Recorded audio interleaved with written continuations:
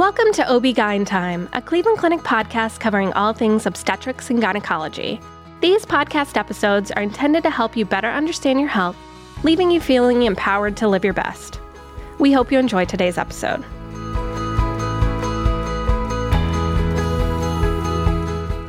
Hi everyone, I'm your host, Dr. Erica Newland.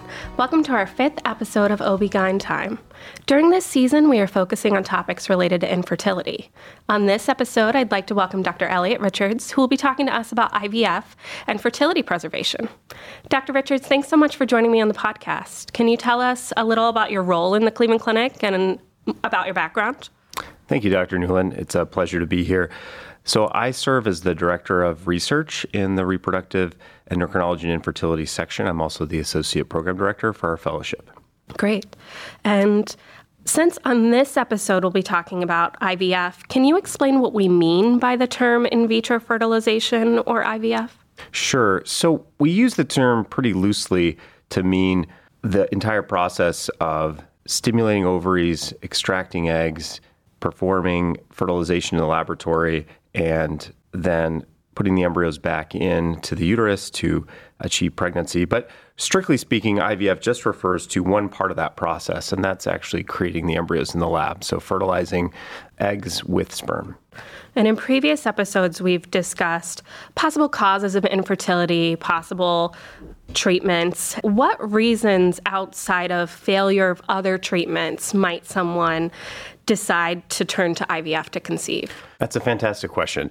There's certainly a lot of different reasons that a couple or an individual might pursue IVF.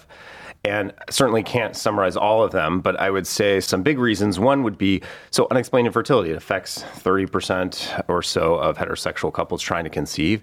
And oftentimes other treatments don't work. And so IVF is a great option, particularly when you have a couple where they are, or an individual who is getting older in age. So we know that there's a fertility decline in egg quality with increasing age of a woman. And so IVF is really able to fast track couples through fertility. And so it has a lot of advantages and may even skip some of those intermediate treatments that we think about, particularly if it's an older patient. There's a lot of other scenarios. For example, if the couple has known inherited genetic condition in their family and they're wanting to screen for that condition and select embryos that don't have that potentially catastrophic recessive condition. Going back to the age issue, there's also, of course, an increased risk of Down syndrome, of miscarriage, of chromosome problems in the egg, which then translates to the embryo. And so IVF is a way to screen for those issues. So these aren't abnormal genes, these are just chromosome errors that occur in an older egg. And so we're able to test for that. And then, of course, there's other scenarios, same-sex couples, use of gestational carriers. And really, I would say, if you're not sure if IVF makes sense, that's where meeting with a reproductive endocrinologist and talking through the pros and cons, because it's certainly not a treatment that's for everyone, and every situation, of course, is different. For sure. And I've had patients come to me asking about sex selection as well, and as far as that with IVF. But often then when we talk about the road of IVF, they often defer. Yeah. I was going to say, you're coming out at the beginning with the controversial topics. Yeah. So sex selection or gender or family balancing, gender balancing, it's definitely very controversial. And I would not say that it's universally done. It gets into a lot of complex ethical issues. And I would say not every reproductive endocrinology clinic or provider would feel comfortable with sex selection, but absolutely in terms of technically possible, yes. Because when we do genetic testing of embryos, we're screening for chromosome number, and of course we pick up, is there a Y chromosome present? So we're able to tell if an embryo is male or female. Sure. But yes, it's not as trivial if someone's just saying, okay, I've got 2 boys, I want a girl. Yes, it's a very involved, expensive process. For a lot of couples, we'll give them some pause when they actually look at what it entails. Mm-hmm. And then we've spoken a little about IVF and creating embryos. Can you describe what we mean when we talk about fertility preservation or egg freezing and the difference between egg freezing versus embryo freezing? Sure. So fertility preservation is a big blanket term that encompasses a lot of different things, also including sperm preservation, semen preservation. But in my area, we tend to really focus on egg or embryo or ovarian tissue preservation. And it really depends on the scenario which one is most appropriate. The most common consult that I have are young women who are wanting to preserve their potential for future fertility. And so it generally is going to be egg freezing because there often isn't a partner. And egg freezing has a lot of advantages over embryo freezing, but it isn't always as straightforward. And that's where each individual circumstances are important to keep in mind. Egg freezing is a pretty involved process. It's very similar to the bigger picture of in vitro fertilization in terms of medications to stimulate the ovaries, monitoring to see how the ovaries are responding to the medications, an egg retrieval procedure, which is done under anesthesia to extract the eggs from the ovaries. And then with in vitro fertilization, at that point, we would fertilize the eggs and make embryos. But for those who are just doing egg freezing at that point, the mature eggs are able to be frozen. And so start to finish, it takes about 2 weeks from what we call baseline scan to an egg retrieval, although oftentimes there's a month or more of just preparation, getting education, lab work, and oftentimes there's a waiting list to get going. Egg freezing is something that really should be discussed with a reproductive endocrinologist because it's not necessarily for everyone. And what I mean by that is that there's actually been studies just even the last 2 years that have shown, okay, what is the benefit in freezing your eggs at age 20 versus age 30? And there really doesn't seem to be a difference. And so I think oftentimes women will feel the biologic clock is ticking. There's a lot of social media talking about, okay, you need to freeze your eggs. Time is running out. But the reality is for most women, there really doesn't seem to be a difference freezing it in your late 20s versus your early to mid 30s. And so is egg freezing something that every young woman should be aware of and educate on? Absolutely, but it's definitely not for everyone. And interestingly, most women who freeze their eggs don't end up using them later.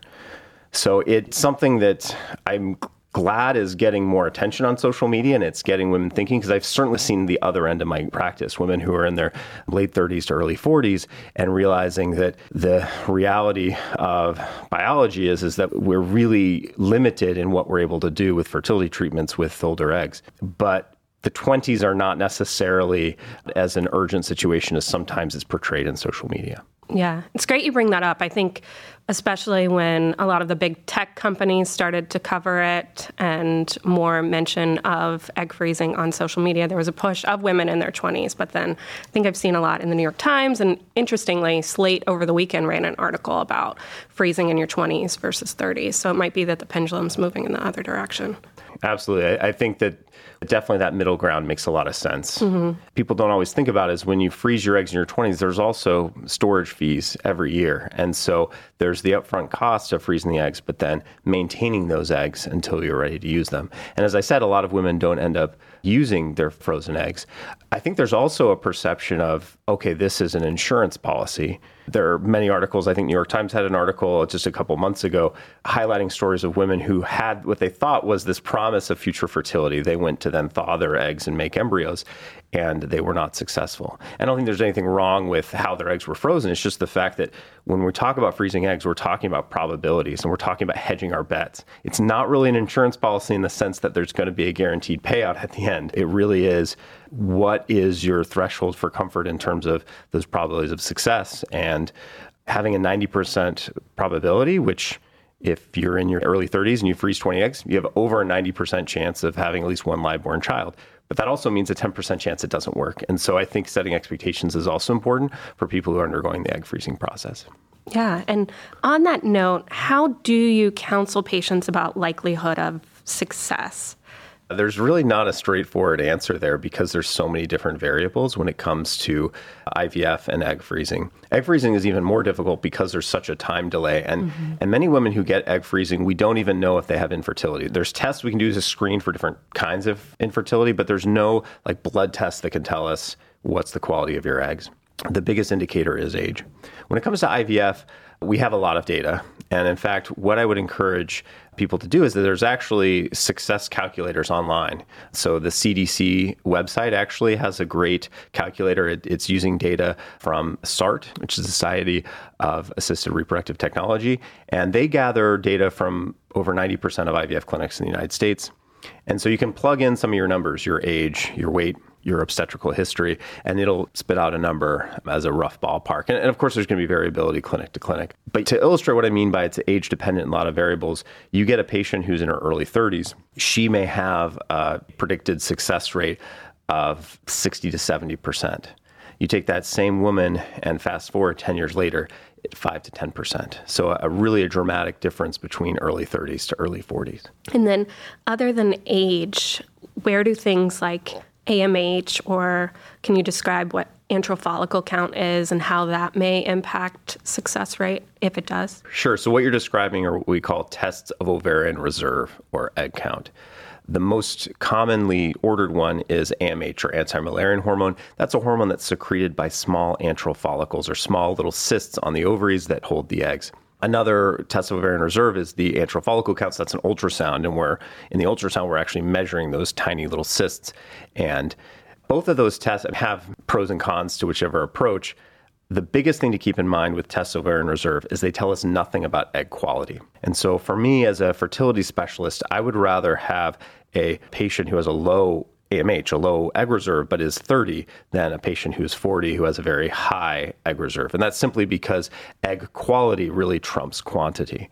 And that's been shown with epidemiologic studies, actually, that in the general population, AMH actually isn't predictive of fertility success, because there are plenty of women who have very low egg counts who those eggs are great. I mean, every month with natural fertility, you just need one egg to ovulate. And so if their pool of eggs every month is just 3-4 eggs, but those are good quality eggs, they're going to potentially be very, very fertile. Whereas a woman who has 30-40 eggs a month, but there's an egg quality issue, they may have significantly reduced fertility. So when we bring up test ovarian reserve, I always want to caution patients and providers that even though it's pretty remarkable test that through a blood test, we're able to tell roughly how many eggs a woman has every month, it really has some serious limitations in terms of predicting treatment success. Where it's most useful is when we're looking at doing an IVF or an egg freezing cycle, and we're trying to predict how many eggs we're going to get. And I recognize that there are tons of different protocols and treatments, but when we speak to an IVF cycle, what does that cycle entail? Sure. So a lot of the questions that my patients will have is, how long will this take? How soon can I start? And as I mentioned before, the process of stimulating the eggs with medications, where really all those eggs that month, I mentioned there's a pool of eggs, maybe 5 and maybe 50. With an IVF cycle or an egg freezing cycle, what we're trying to do is stimulate those eggs with hormones, and that process takes roughly 2 weeks. Some patients will just take 8 or 9 days of stimulation. Some may take 15 or more days. It's unpredictable. And so it can be a little bit hard for patients who have a busy lifestyle, who are working. At our clinic, we do monitoring scans early in the morning and lab draws. And so we have answers by the afternoon. And what we're doing with those monitoring scans, and those are occurring every 1 to 4 or 5 days. It really depends. Sometimes they're spaced out, especially at the beginning. But as we get closer into that, after week 1 and into the second week, we're now having patients come back potentially every day. And so it can feel a little bit like a part-time job, that they're going in the morning and they're getting this lab work and this monitoring, and then they're getting instructions later that afternoon. And that's just simply because everyone responds to these hormones differently. And we need to monitor carefully as we change dosages and prepare to give what's called a trigger shot. And the trigger shot just starts the process of ovulation. But before we lose those eggs and they ovulate out of the ovaries, that's when we capture them with this egg retrieval procedure. So as I mentioned, from start, baseline, ultrasound, get going on the stimulation to the egg retrieval, that's roughly 2 weeks, give or take several days. But it often does take us a month or two to prep work. There's testing for the individual, and if there's a partner, for the partner as well, and education. And there's a lot that goes into this. And there's also a waiting list at most clinics. And they're just simply the volume, the capacity to be able to see all the people who want. So what I would say to those listening today is that if you're contemplating IVF, it's typically not realistic to say, okay, and I want to start next week. And then there's also just timing of your cycle. And oftentimes we'll put people on birth control for a week or two before we baseline. Because really when we start our medications, we really want the system to be synchronized. Okay, so then you have 1 to 2 months of sort of prep time, the 1 to 2 weeks of the actual stimulation, then the egg retrieval, and then the hard work is sort of done at that point for the patient. And it's now the eggs are in the lab. And if they're proceeding with IVF, then the lab takes over. And that process takes about a week, from fertilization to monitoring the growth of the embryo. And then at about 5 to 6 days in the lab, at that point, the embryos are what's called the blastocyst stage. They can be biopsied. they can be frozen, or they can be transferred or put into the uterus to create pregnancy in what we call a fresh transfer. So in a patient who has cancer, who are having to fast track and get those eggs out as soon as possible because they're about to start chemotherapy, we can potentially get eggs out a week or two from like seeing them to that. But I would say for most patients where we don't have those time pressures, we're often looking at a couple months. What kinds of side effects might people expect from the medications? So allergies are extremely, extremely rare to these medications. And these medications are called gonadotropins. They're follicle-stimulating hormone, HCG, which is the pregnancy hormone that we use as one of the treatments. And the side effects are more what they are doing to the body, not direct effects of the medications. What I mean by that is that follicle-stimulating hormone is causing the follicles or those cysts in the ovaries to grow. And so the ovaries will become quite enlarged. And so a lot of women will feel bloating. They're at risk for something called ovarian hyperstimulation syndrome. They're at risk for something called ovarian torsion because the ovaries are so enlarged that they can twist. Thankfully, those two more serious, scary things are actually quite rare with newer protocols and with precautions. But yeah, I'd say most women will feel bloated, especially by week 2. There are less common side effects like headaches and nausea. If a woman is particularly sensitive to estrogen, because these hormones are going to cause the estrogen levels to rise quite high, then there's a potential for that too. But generally speaking, these are pretty well tolerated medications. And then you mentioned the trigger shot, but all of these medications are pretty much injectable medications, correct? Yeah, it's a great point. There have been in the last 5 years oral GnRH antagonists. So you may have seen on the news about elagolix and some of these others. And these are really treatments for endometriosis, for heavy bleeding associated with fibroids. But these are actually the same type of hormones that we use in IVF. And I would not be surprised in the next 5 years if there's a shift towards using these newer oral medications in lieu of the injectables. It hasn't hit prime time yet, but I do think that that's in the future. So there are protocols and options to be pretty close to needle-free, but generally speaking, yes, most of the injections are subcutaneous injections. And then when someone is starting a cycle or coming to you expecting to start a cycle, are there any lifestyle modifications or things in that interim that you recommend to increase success rate? Yeah, and you can certainly get down a really deep rabbit hole on the internet For sure. when it comes to supplements and adjunctive therapies that are there. And I really caution patients that when we think about the different variables that affect success, most of them are completely out of their control. And I think it's important to emphasize that because when things don't work out, sometimes our first inclination is to blame ourselves. Like, what did I do wrong? Oh, did I not do this? Did I miss out on this supplement? Is there one other thing? There is, when it comes to egg quality, which really trumps as the most important thing, it's down to age. And so until we can invent a time machine or some way to refresh or create new oocytes, that is always going to be one of our biggest limiting factors. Now, there are supplements that have been looked at for their antioxidant properties, and maybe they might reduce inflammatory damage to eggs in an older woman. This has not been proven. I don't think it's unreasonable to try some of these, but again, deep rabbit hole and not supportive data for the vast majority of these type of supplements. We do see a benefit in lowering the BMI. And so for a high BMI patient and who we have some months to years to optimize weight, there's certainly a benefit. And again, those success calculators that I mentioned online take into that account. And oftentimes you can play around with some sliders and see, okay, if I lose this many pounds, how does that affect my success rate? So the general things that we often talk about, a good diet, exercise, weight loss, those things definitely help. Do they make a major contribution? That's certainly debatable. And again, unfortunately, most of the factors are out of the control of the woman undergoing IVF. What about things like caffeine intake or even just light to moderate alcohol intake? Does that show any difference? The data is mixed. There are some studies showing a slight benefit. The other thing is that for many of these patients, if they're undergoing like a fresh embryo transfer, we're talking pregnancy. And so when it comes to caffeine, you don't want to make major shifts in your intake in early and late pregnancy, just risk of rebound headaches. And then, of course, obviously alcohol use, no amount of alcohol is really safe in pregnancy per the current national guidelines. But in terms of does this play a large role and effect on oocyte quality, that has not been definitively proven. And then we've talked a lot about egg quality, and you mentioned that there's that week from egg retrieval to that final blastocyst stage at like day 5, day 6.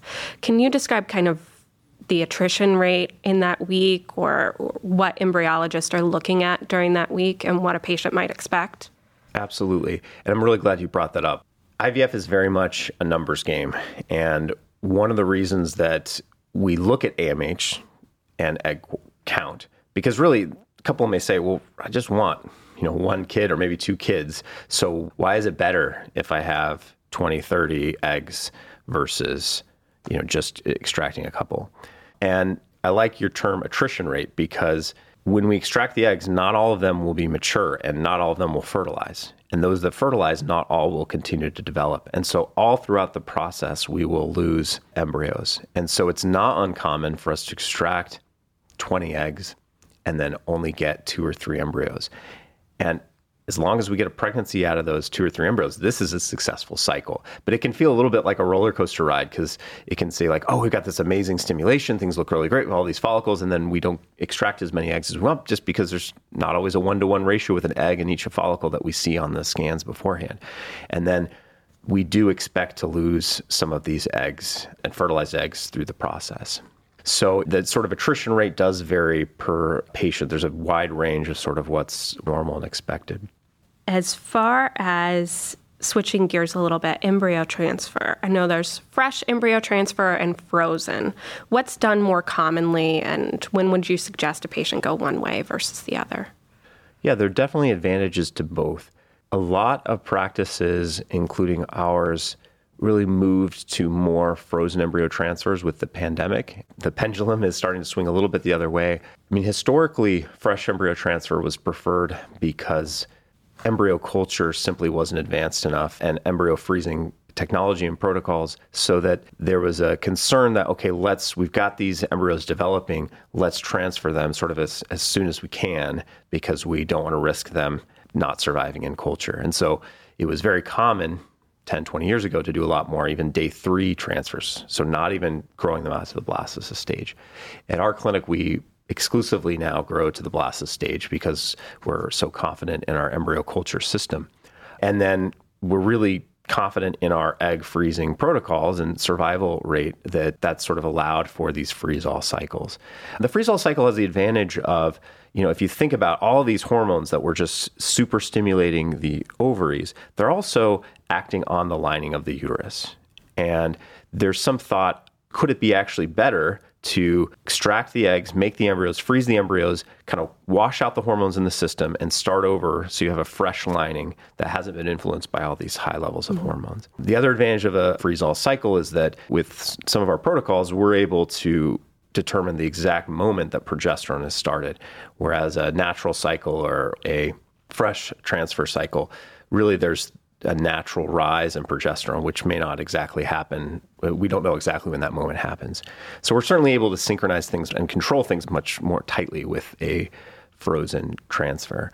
And there's interesting data to show, and this has been replicated multiple times, that the birth weight is actually higher in babies born using a frozen versus a fresh transfer. We don't fully understand all the reasons why. There's some epigenetic programming probably involved. The advantage of the fresh cycle is that there's no delay. You're able to immediately turn around and to put in an embryo. Because it's immediate, you're not able to do the genetic testing that we mentioned, because that's another reason why we do it frozen.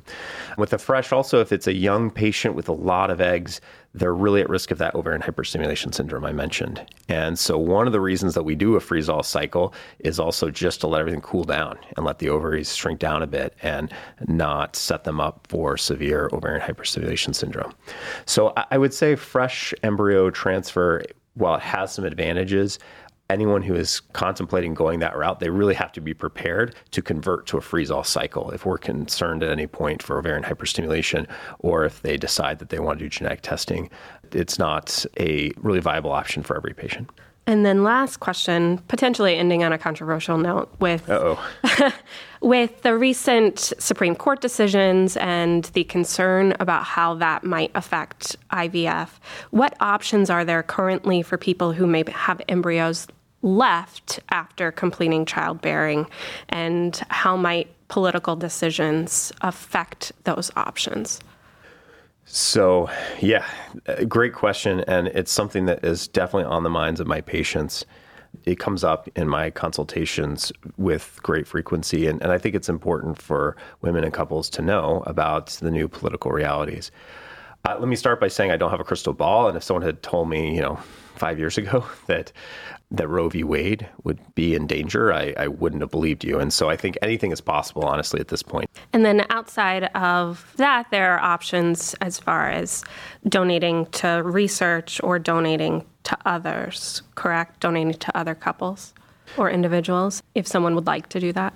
Yeah, it's not as straightforward as you would think, because as soon as you get into what's called third-party reproduction, so you essentially would be that person who'd be donating eggs or embryos, it would be akin to like a gestational surrogacy arrangement. Sure. I mean, obviously it's not the same. And so that's where there's additional regulations that are required prior to the freezing of those eggs or embryos, which are often, those steps are not done ahead of time. Mm-hmm. And so I think that's the ideal. It's certainly technically possible, but legally, currently, there are some restrictions unless they've planned ahead of time to allow for that.